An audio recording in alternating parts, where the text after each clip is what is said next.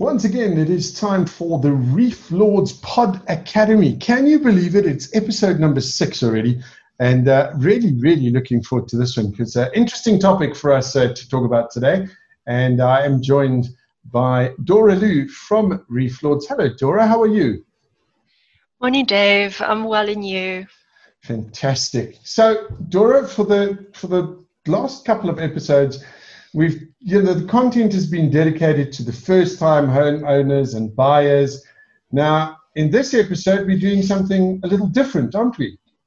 Yes, we are actually. So, like you said, for the past 5 episodes, all the topics were actually for first-time home buyers, and this episode, it's really going to be for first-time investors. In contrast, that's actually going to be a lot of fun because to start, and a lot of people talk about the path to prosperity being investing in property. So it's really good that we're talking to people about that.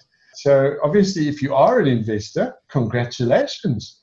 You've achieved a wonderful milestone on your path to financial freedom. People generally, Dora, they want to sort of bear the fruits of their labors as quickly as possible from their investments. So you're going to be sharing some helpful tips and insights along the way as to how we found our dream tenants.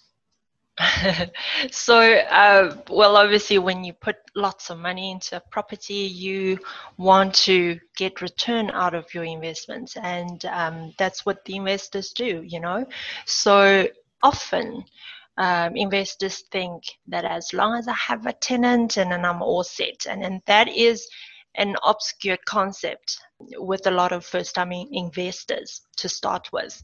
So you are still quite far from being all set, if I may put it that way, because research really shows that 85% of the tenants delay rental payments at least once. So that is not a good figure. It makes you panic. What if I've got a tenant that doesn't pay?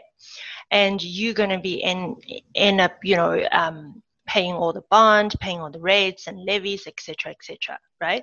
So I think this episode is really going to tell you how to prevent this from happening.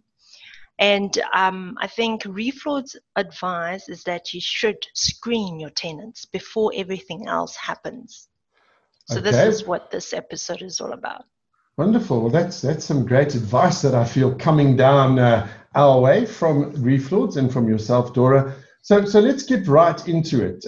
Where would we start, though? If we've now bought our property, we're all excited, and obviously we're wanting to rent it out. What's the first place to start? Yeah. Before we delve into that, I think we need to reiterate the importance of why we are screening our tenants, right? Especially, 2020 has been so eventful. I think for most of people, it hasn't been a great year. So, and on top of that, if you are a landlord, you're sitting with a tenant that's not paying, the bad news is that you can't really evict them. Due to the pandemic lockdown restrictions and regulations, those tenants, good or bad, they are protected by law. So this might not be a good news for a lot of the landlords out there, especially when they, stuck with a tenant that doesn't pay. So that is why it's so important, even at this point in time, that you screen your tenants before you jot down the lease agreements and everything else, So the first on the list that you need to screen is obviously the identity of the prospective tenant you're renting to. Okay, yeah, that would make sense. Yeah, absolutely. Yes. So you're gonna see whether he or she is a South African or foreign national, or is it a company that's renting from you? All right. If the person is a South African, things are a lot easier because you do have the track record with just the simple ID number.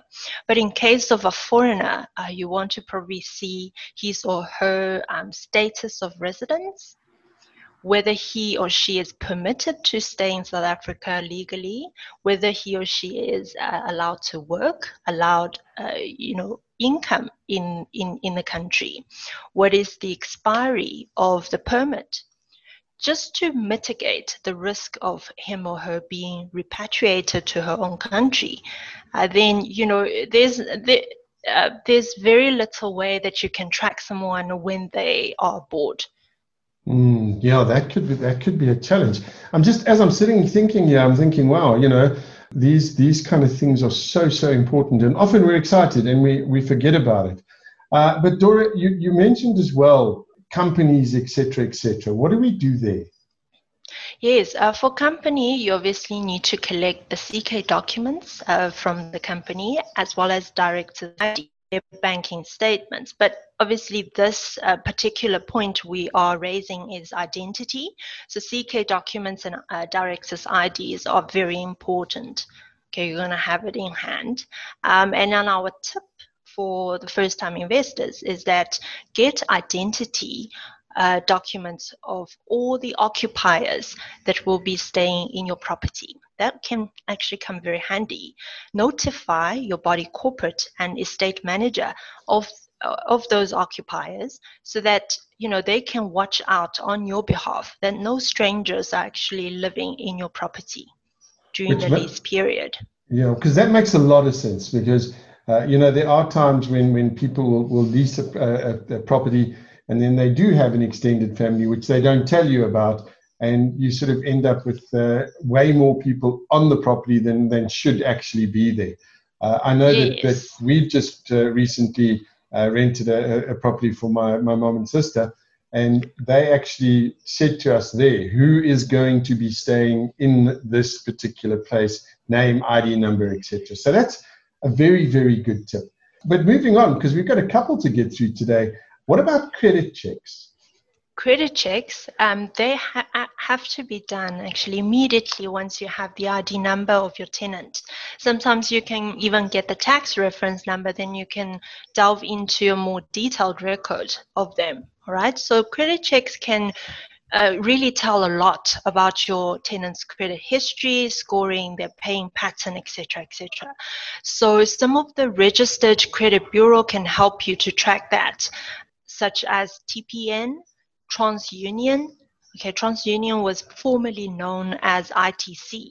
Okay, you probably have heard ITC checks, this and that. So ITC is now actually TransUnion, Experian. They are all registered credit bureau, and Reflords actually uses TPN. We just feel, TPN is very much designed for screening tenants. So what you really need to watch out for is that your tenants' outstanding accounts, their paying habits, the defaults and judgments listed against them.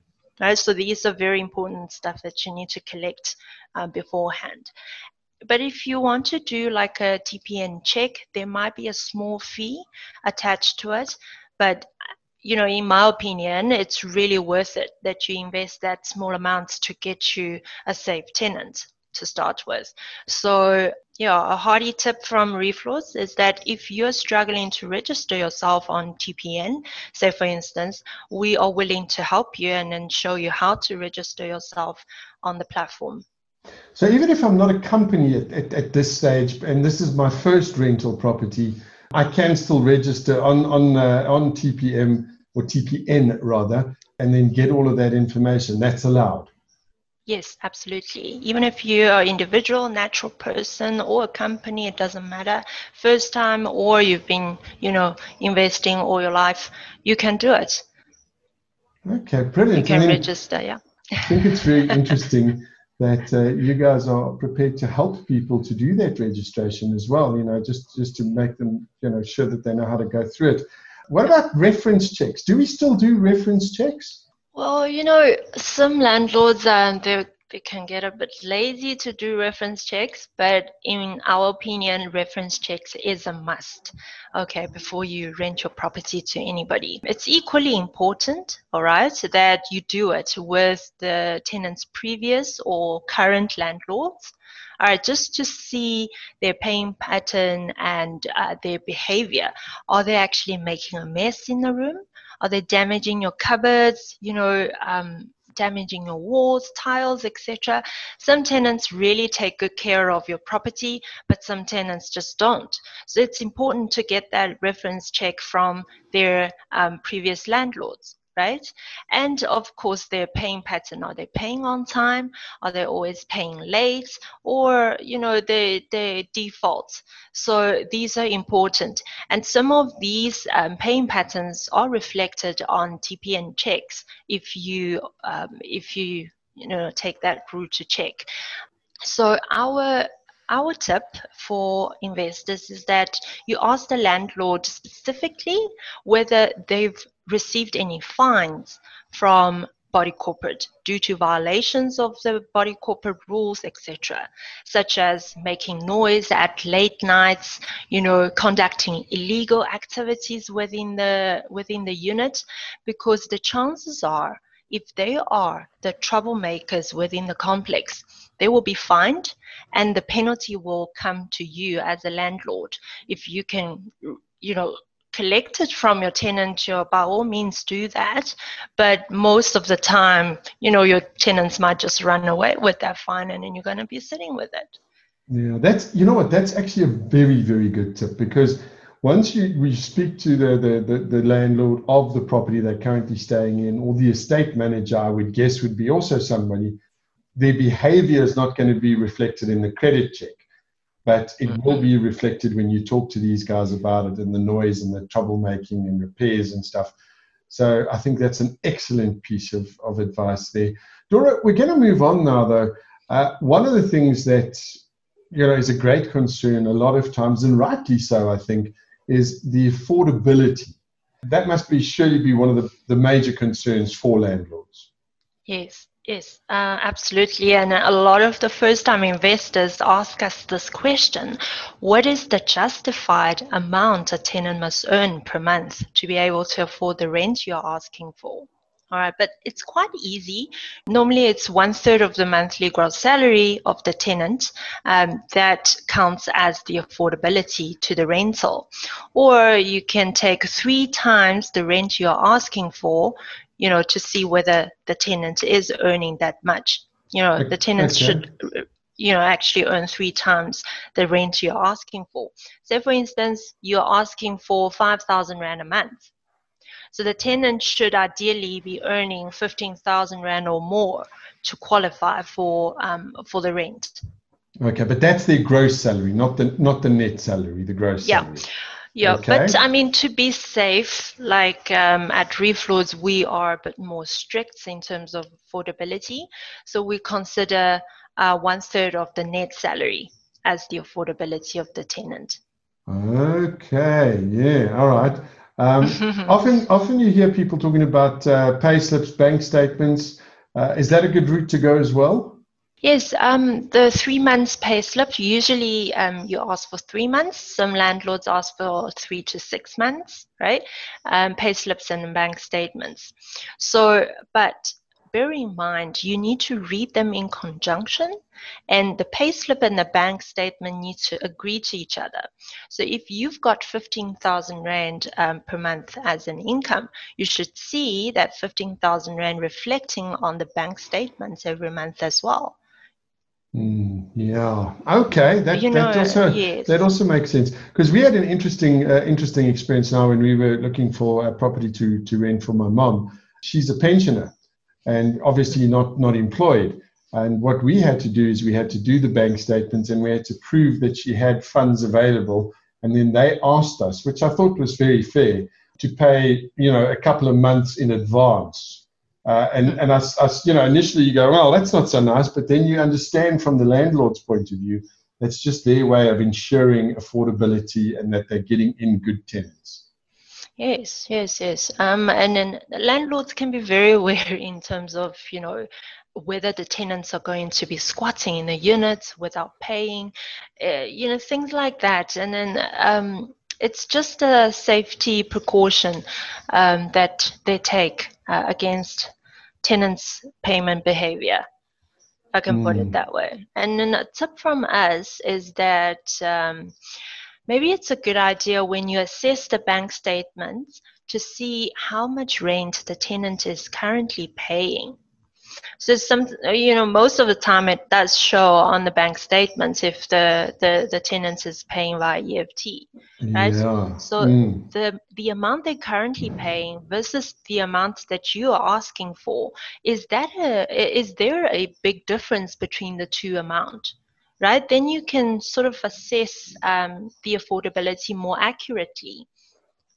Yes. But now, so if they previously were paying like 4,000 Rand a month, but now your rent is asking for 8,000, that 4,000 is significant. And are they able to afford that? So that's something you should really assess as well.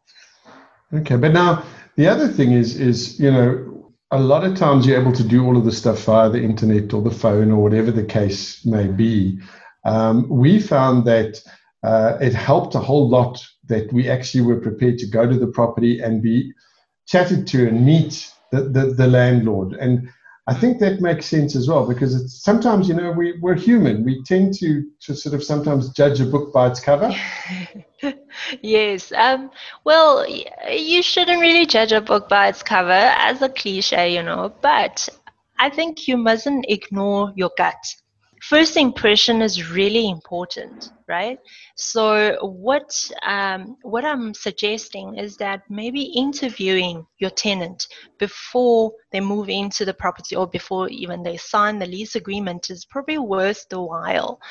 After obviously all the paperwork are done, all the checks are done and happy, right? Get to know them a bit more. Sometimes, paperwork and everything else is all fine, but once you meet the person, something just doesn't feel right, and then you're going to go with your gut.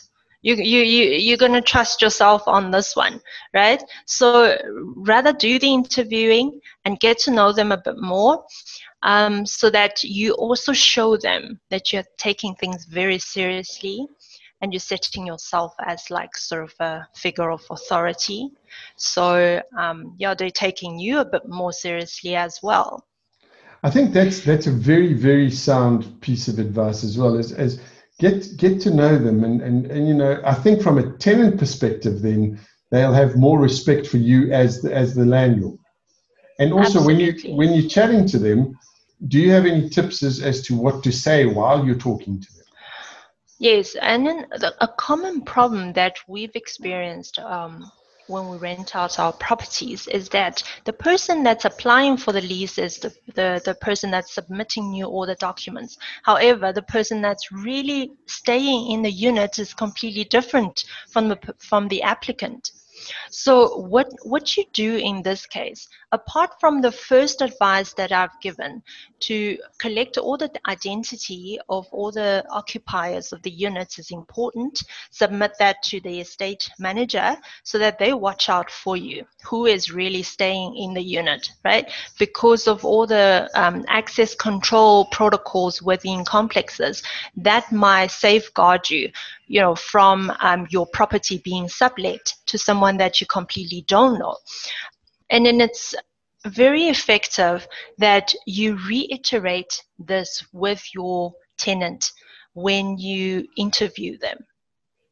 All right, I feel it's more effective when this conversation is had face to face.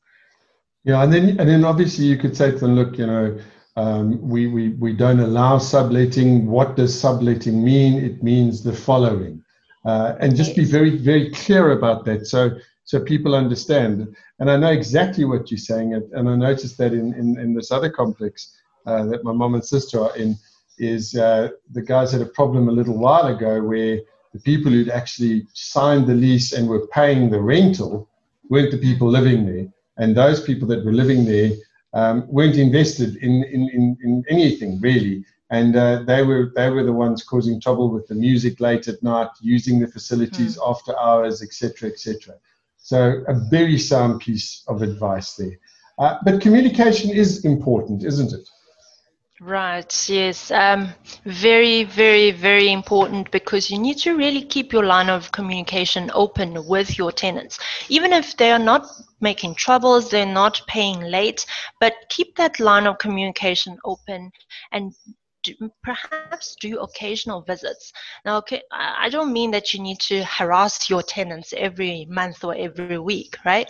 Maybe do an occasional inspection or visit once in a while, like once a quarter or once every 6 months, just to ensure that the property is taken care of. And even if there is any sort of damage, you are made you're made aware of that, and assess the responsibilities of the damage and obviously the cost that's involved. So that's important as well. And I had a tenant previously that the water pipe actually burst. So that caused great inconvenience to my tenant. And because we kept our line of communication open, they reflected the problem immediately, and we attended to it immediately. So that's building sort of like a healthy relationship between yourself and tenant. Often tenants, develop that negative sentiment towards landlord because they think, in their perspective, they think landlord only collects rent and then they don't take care of them. So, keep your line of communication open. Also builds your trust with the tenant. And one thing again that I've experienced with this other property, which makes so much sense to me, is that as the landlord, when your new tenants move in, to be there to welcome them. We got a little welcome package and everything, and with a list of what the complex rules and regulations were. And then the landlord also walked around the property with us, and we then got together to look and see if there were any problems. And then those were noted, and we made an arrangement for them to get sorted out, which just made me feel a whole lot better than if there's a faceless person called landlord that you just have to hand your money over to. So that makes a whole bunch of sense. And then that type of gesture makes you really feel welcomed, and then just like if you picture yourself walking into an Airbnb apartment and there is a host that's welcoming you, that's telling you where you need to go to if any problem arises, I think you just have that peace of mind as a tenant as well, right? So yeah, it's a very nice gesture from your landlord. Yeah, and as we said, it's a sound piece of advice. Now, there is always this fine line, though, Dora, that we tread. If you've got one property and you're starting out, which is what this particular episode is about, to manage that one property is not too much of a problem. But some people find themselves being very, very busy. What would you advise there if they are really busy and they go, okay, I actually don't have the time for it? Is there an avenue they can follow then? Yeah, I think we now have listed pretty much all aspects that you need to really work on before you have a tenant moving into your unit. But that might sound really a lot of work for quite a lot of people, especially you're still working, you've got your own family to take care of, this and that. So if this really seems too much work for you, probably getting assistance from a rental agent is a solution, however, it will cost, obviously. At the moment, the market-related management fee is around 8% of monthly rental. And again, now instead of finding your dream tenant, you're going to then now find your dream agent who is good, responsible, and efficient, right? That will do your job for you. So that is another challenge you need to conquer. But one way or another, you need to do really homework, just to be responsible for your investment.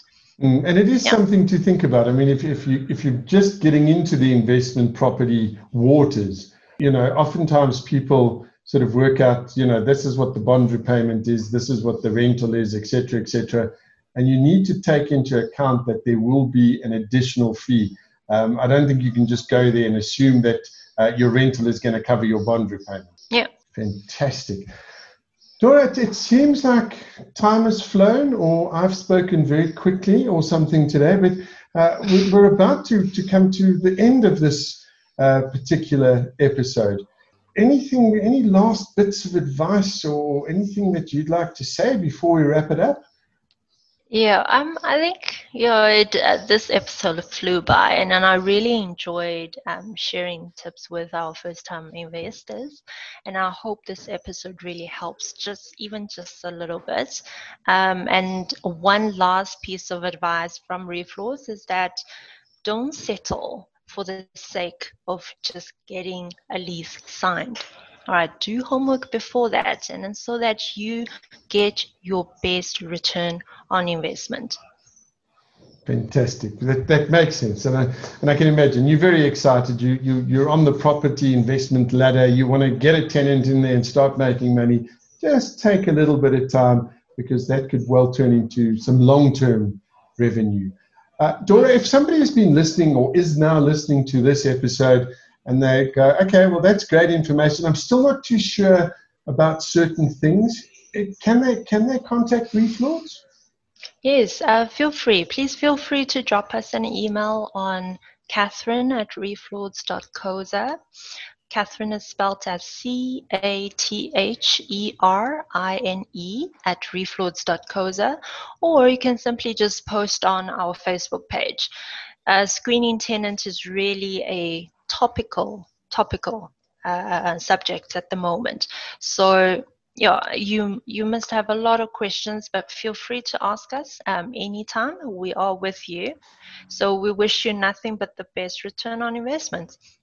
Fantastic stuff. It's one of the things that I think that Reflows does really, really well is this giving back to people and educating people. It's fantastic that you guys do it. And, it's nice as well, I think, if somebody has bought a property through Reflows and then decides to go into the property market and start letting them, there's a continuation of that relationship, which I think is fantastic. Yeah, and then, I mean, there are countless investors who bought property from us that have already bear fruits, and they come to us for advisors, and we're happy to help them, and just to make that, investment more worthwhile. Wonderful stuff. Once again, if you'd like to drop them a line, ask a question, it's Catherine@reflows.co.za. That's Catherine, CATHERINE @reflows.co.za, or find them on Facebook. Just look for Reflows Property Development. Dora, thank you so very much for taking the time out and chatting to us today. And as always, we wish you all the very best going forward. And to each and every one of you, thank you for listening.